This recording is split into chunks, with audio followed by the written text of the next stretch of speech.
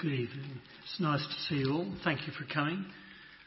I'm Andrew, henceforth to be known as Nathan.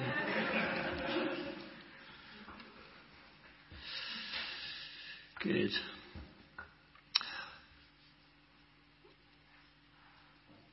Well, I guess like many people at the start of a year, as we were thinking about it a bit this morning, people will think about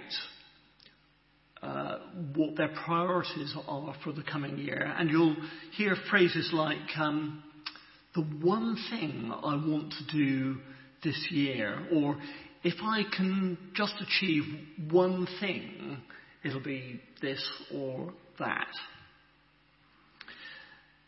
Jesus was talking to his disciples once about stress and worry and the difficulty that they had in making right choices in life.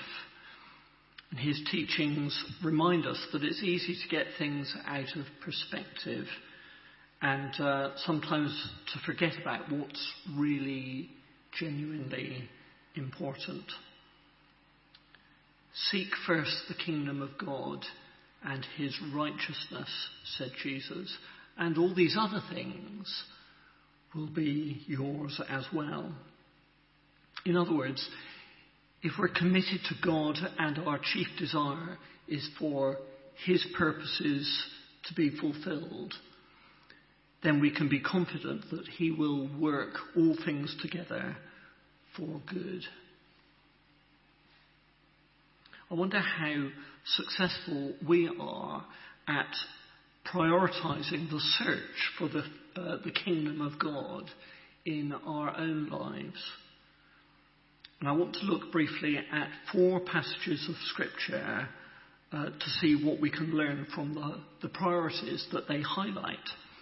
And each one contains the phrase, one thing, and invites us to consider what is of lasting significance.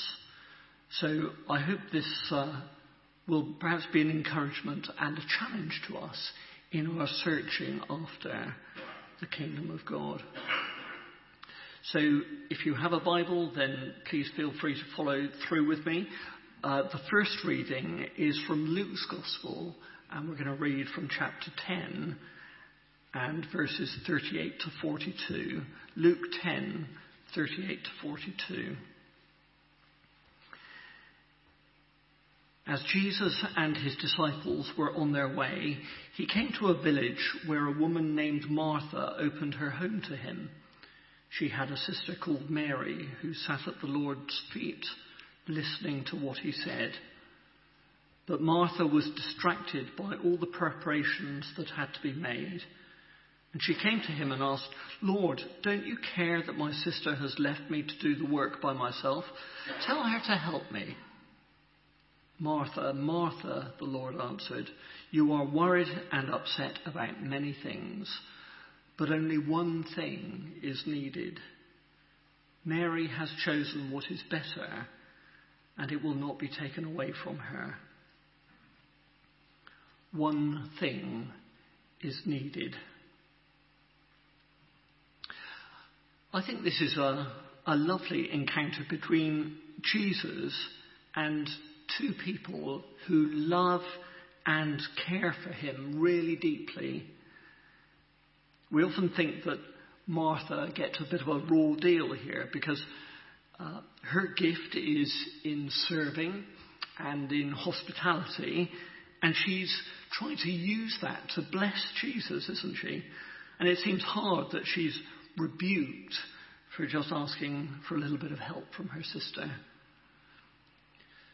But the learning for us here, I think, is that there are occasions when even a worthy endeavour like that needs to take second place to sitting quietly at the feet of the Master and honouring him with our undivided attention. That's what Mary had done here. And Jesus explains to Martha that her sister has chosen the better thing. On this occasion, only one thing was needed: a deliberate decision to put everything else to one side and to spend time with the Lord. There are times, aren't there, when it's right for us to be busy in the work that we're called to do. And each of us has been gifted in ways that can be used to bless and to build up others, both inside and beyond the church. And for some, those are upfront gifts which are visible. And for others, they're perhaps a bit more behind the scenes, but of course just as significant in their own way.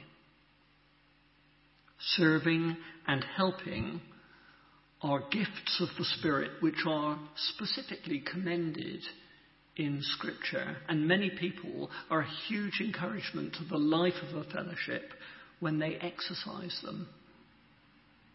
But this passage teaches us that servant-heartedness is sometimes best expressed by simply being still before the Lord and concentrating all our energy on the encounter with Him. So I see here a call to prioritise prayer. And if we're so busy that we don't have time for that, then I think there's no doubt that our service will suffer, and so will the purposes of the kingdom. You remember the old saying, 7 days without prayer makes 1 week. And being deliberate about creating space for prayer and Bible study and worship is so important for every Christian, and we shouldn't allow anything to get in the way of that, even good and honourable things. Verse 4 of Psalm 27 comes to mind here, where the psalmist says, "One thing I ask from the Lord, this one thing only do I seek, that I may dwell in the house of the Lord all the days of my life, to gaze on the beauty of the Lord and to seek Him in His sanctuary."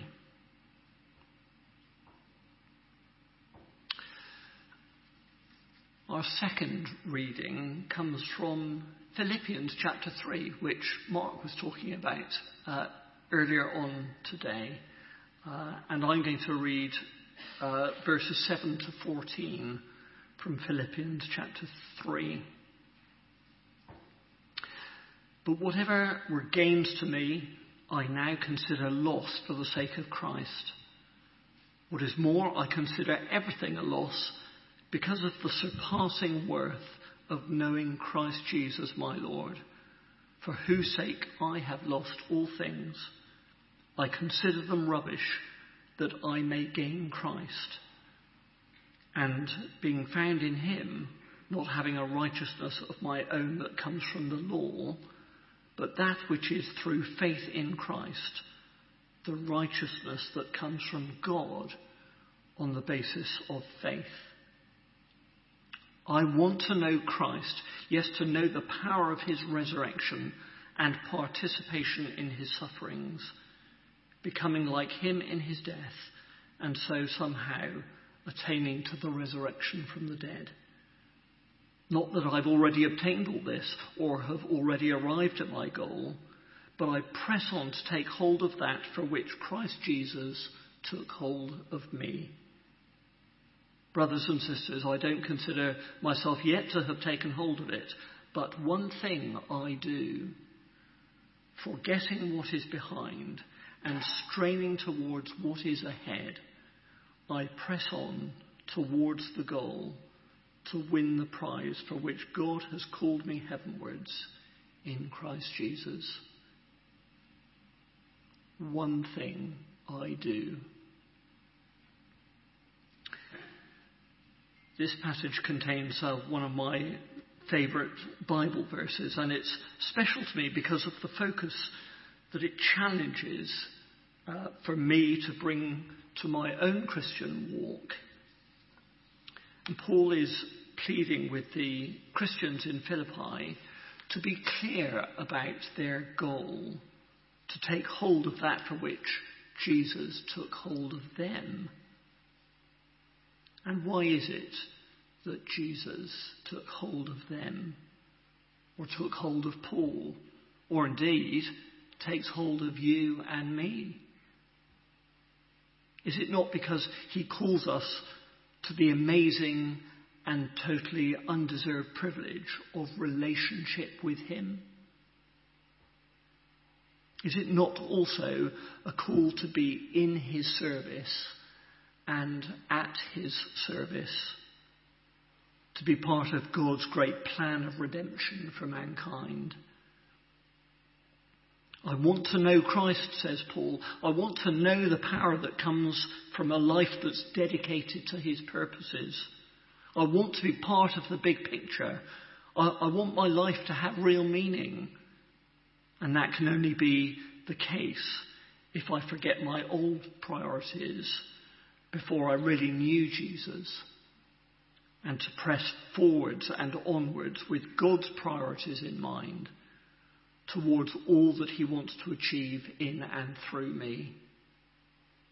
I have to be submitted to his will and committed to his way.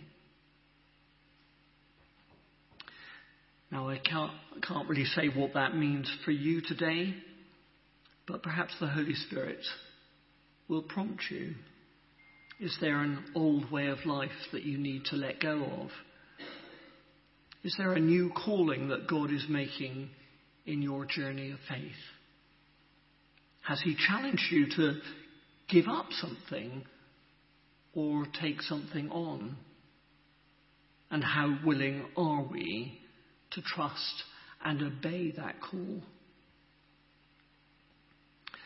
The one thing that challenges us here is the priority to focus first and foremost on living in a right relationship with God. A relationship through faith in Jesus and striving to follow in his way.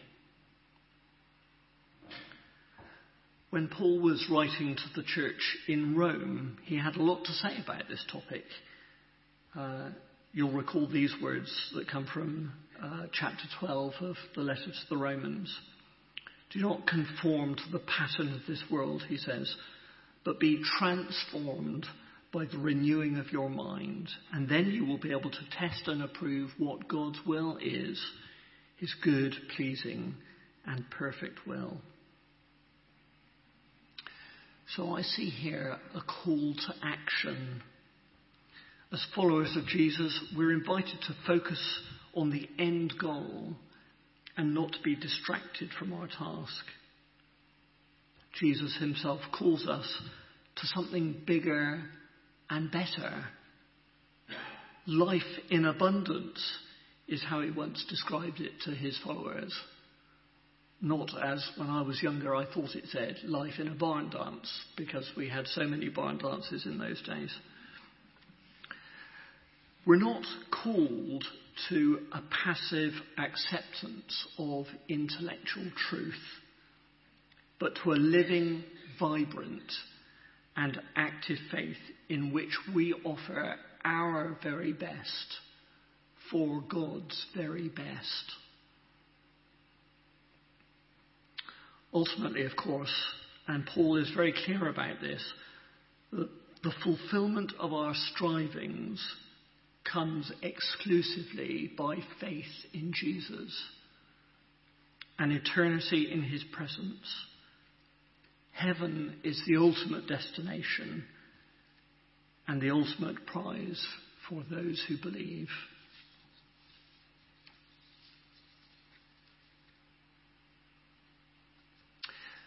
So we come to our third reading now, which is from Mark's Gospel, chapter 10. So turn with me, if you want to follow it, to verse 17, Mark chapter 10, and I'm going to read verses 17 to 22.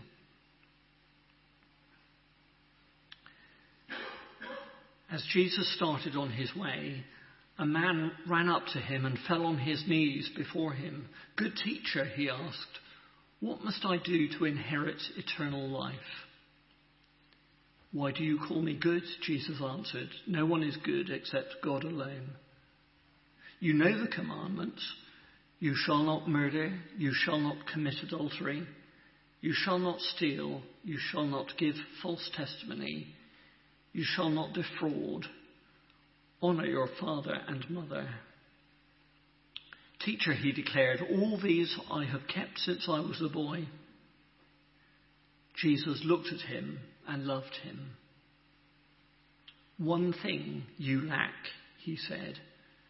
"Go, sell everything that you have and give it to the poor, and you will have treasure in heaven. Then come, follow me." At this, the man's face fell. He went away sad because he had great wealth. "One thing you lack," said Jesus.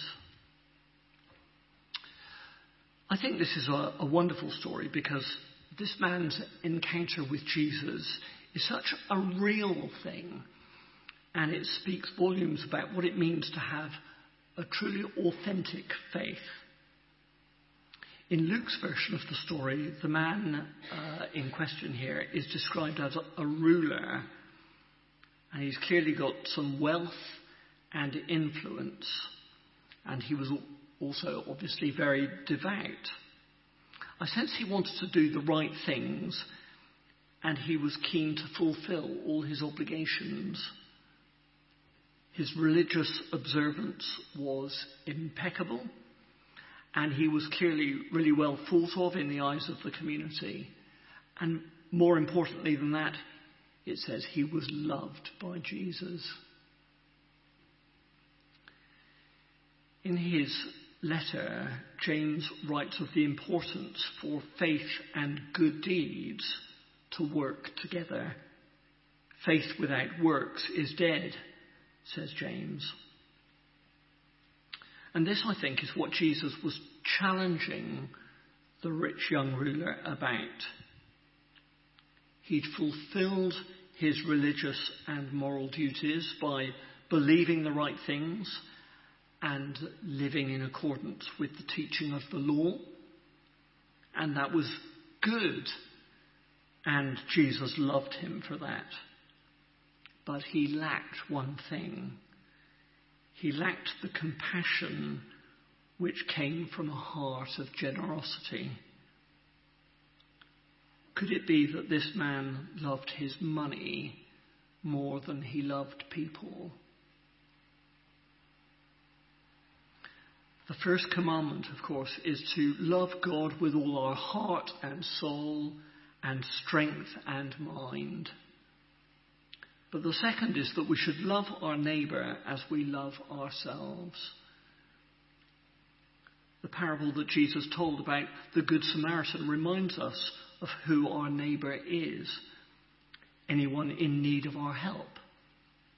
Someone that we can assist, even if that means some element of self-sacrifice. That must surely challenge us to consider the needs of the dispossessed and those who are struggling in life. Were the needs of the poor not a really clear priority in Jesus' ministry? They were, weren't they? Perhaps the challenge that this man received from Jesus should be a challenge for us also to consider. Now, I'm not saying that we're all called to give everything away to the poor, but Scripture makes clear that we should hold lightly to our possessions and maintain a willingness to put our faith into action when we're called to do so. So this was the one thing that this man lacked. But I wonder, do we hold on to one thing that should be released for kingdom purposes? So I see here a call to sacrifice. Perhaps it's something physical like money. But maybe it's something less tangible. A regret from the past. Or the willingness to forgive someone who's hurt us, perhaps. Whatever it is, let's sort it out with God. Don't go away sad today like the rich young ruler did. Jesus held nothing back. He gave all that he had, and he calls us to follow in his way.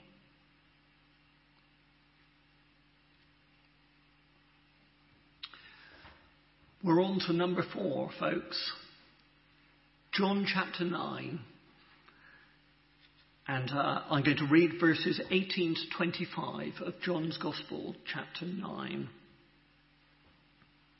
The context here is that Jesus has just healed a blind man, and because that was on the Sabbath, the Pharisees are pretty annoyed. Verse 18. They still didn't believe that he had been blind and had received his sight until they sent for the man's parents. "Is this your son?" they asked. "Is this the one that you say was born blind? How is it now that he can see?" "We know he's our son," the parents answered, "and we know that he was born blind. But how he can see now, or who opened his eyes, we don't know. Ask him. He's of age. He'll speak for himself." His parents said this because they were afraid of the Jewish leaders, who already had decided that anyone who acknowledged that Jesus was the Messiah would be put out of the synagogue. That was why his parents said, "He's of age, ask him." A second time, they summoned the man who'd been blind. "Give glory to God by telling the truth," they said. "We know this Jesus is a sinner." He replied, "Whether he is a sinner or not, I don't know. One thing I do know, I was blind, but now I see. One thing I know."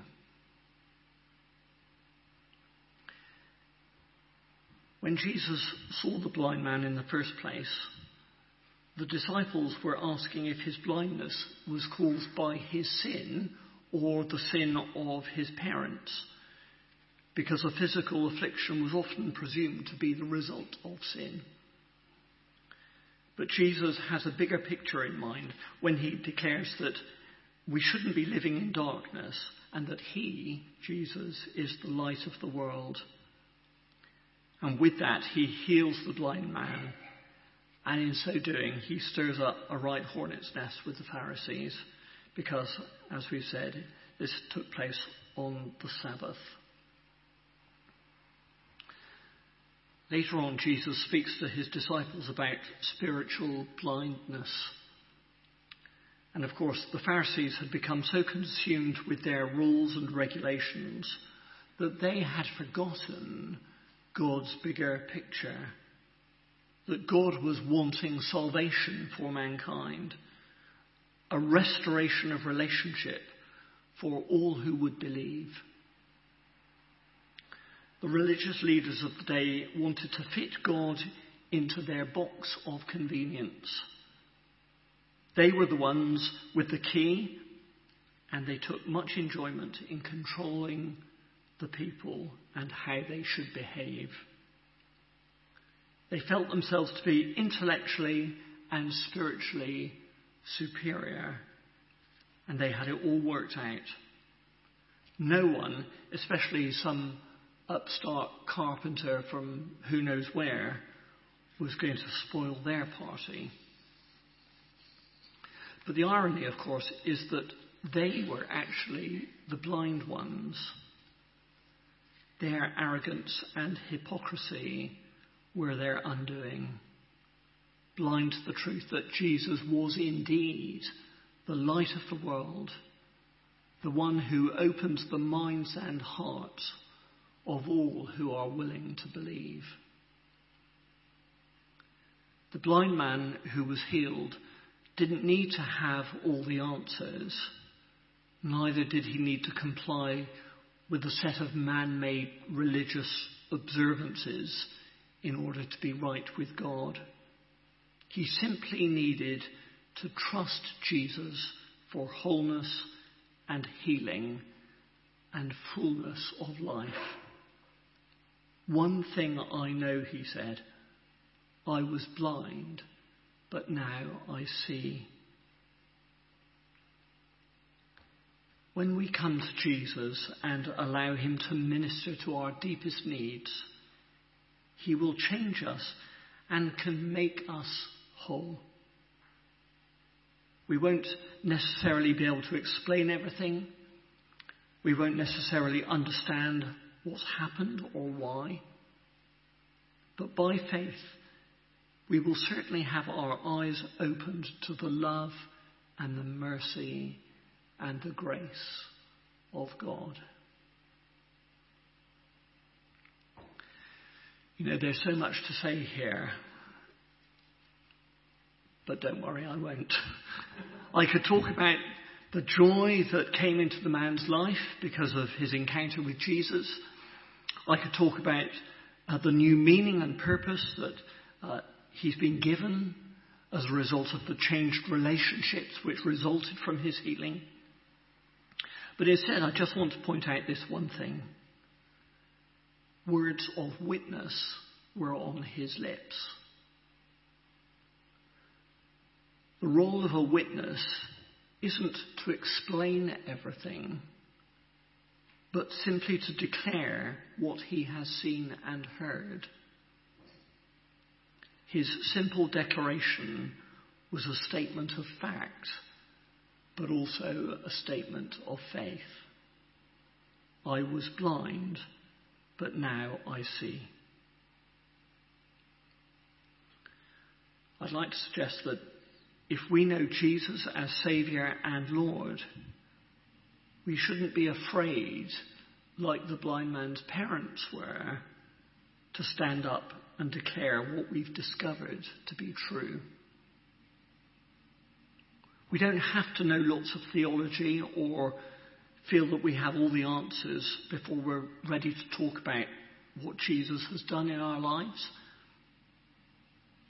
The one thing we know, that Jesus has saved us and made us new, brings with it a call to witness to that truth, to declare it with honesty and with sincerity, so that others can know the same thing for themselves. God's love in Jesus is for everyone, and he desires, indeed he commands, that we share it with others. So we've looked at 4 things to encourage us in setting right priorities. With Mary and Martha, we saw the priority of making time with Jesus, a call to prayer. And then there's Paul's race of life, and the priority to focus on the goal, which perhaps is a call to action. And then we considered the rich young ruler and the priority of submitting everything to God, perhaps a call to sacrifice. And finally, we thought about the blind beggar and the priority to acknowledge what Jesus has done, where perhaps there is a call to witness. And as I finish, can I ask about us as a church? Do we get passionate about the things that drove the passion and compassion of Jesus? We know our leaders are committed to the pursuit of God's kingdom among us, so let's commit to praying for them and supporting them as they discern God's priorities for our fellowship. And no doubt there'll be a part for each of us to play in the outworking of those plans? And what about us as individuals? What one thing is God asking of you and me as we embark on another year? How can we be more deliberate and more effective in seeking first his kingdom and his righteousness? May God lead us and guide us in working this out and putting the answers into practice for his honour and glory. Amen.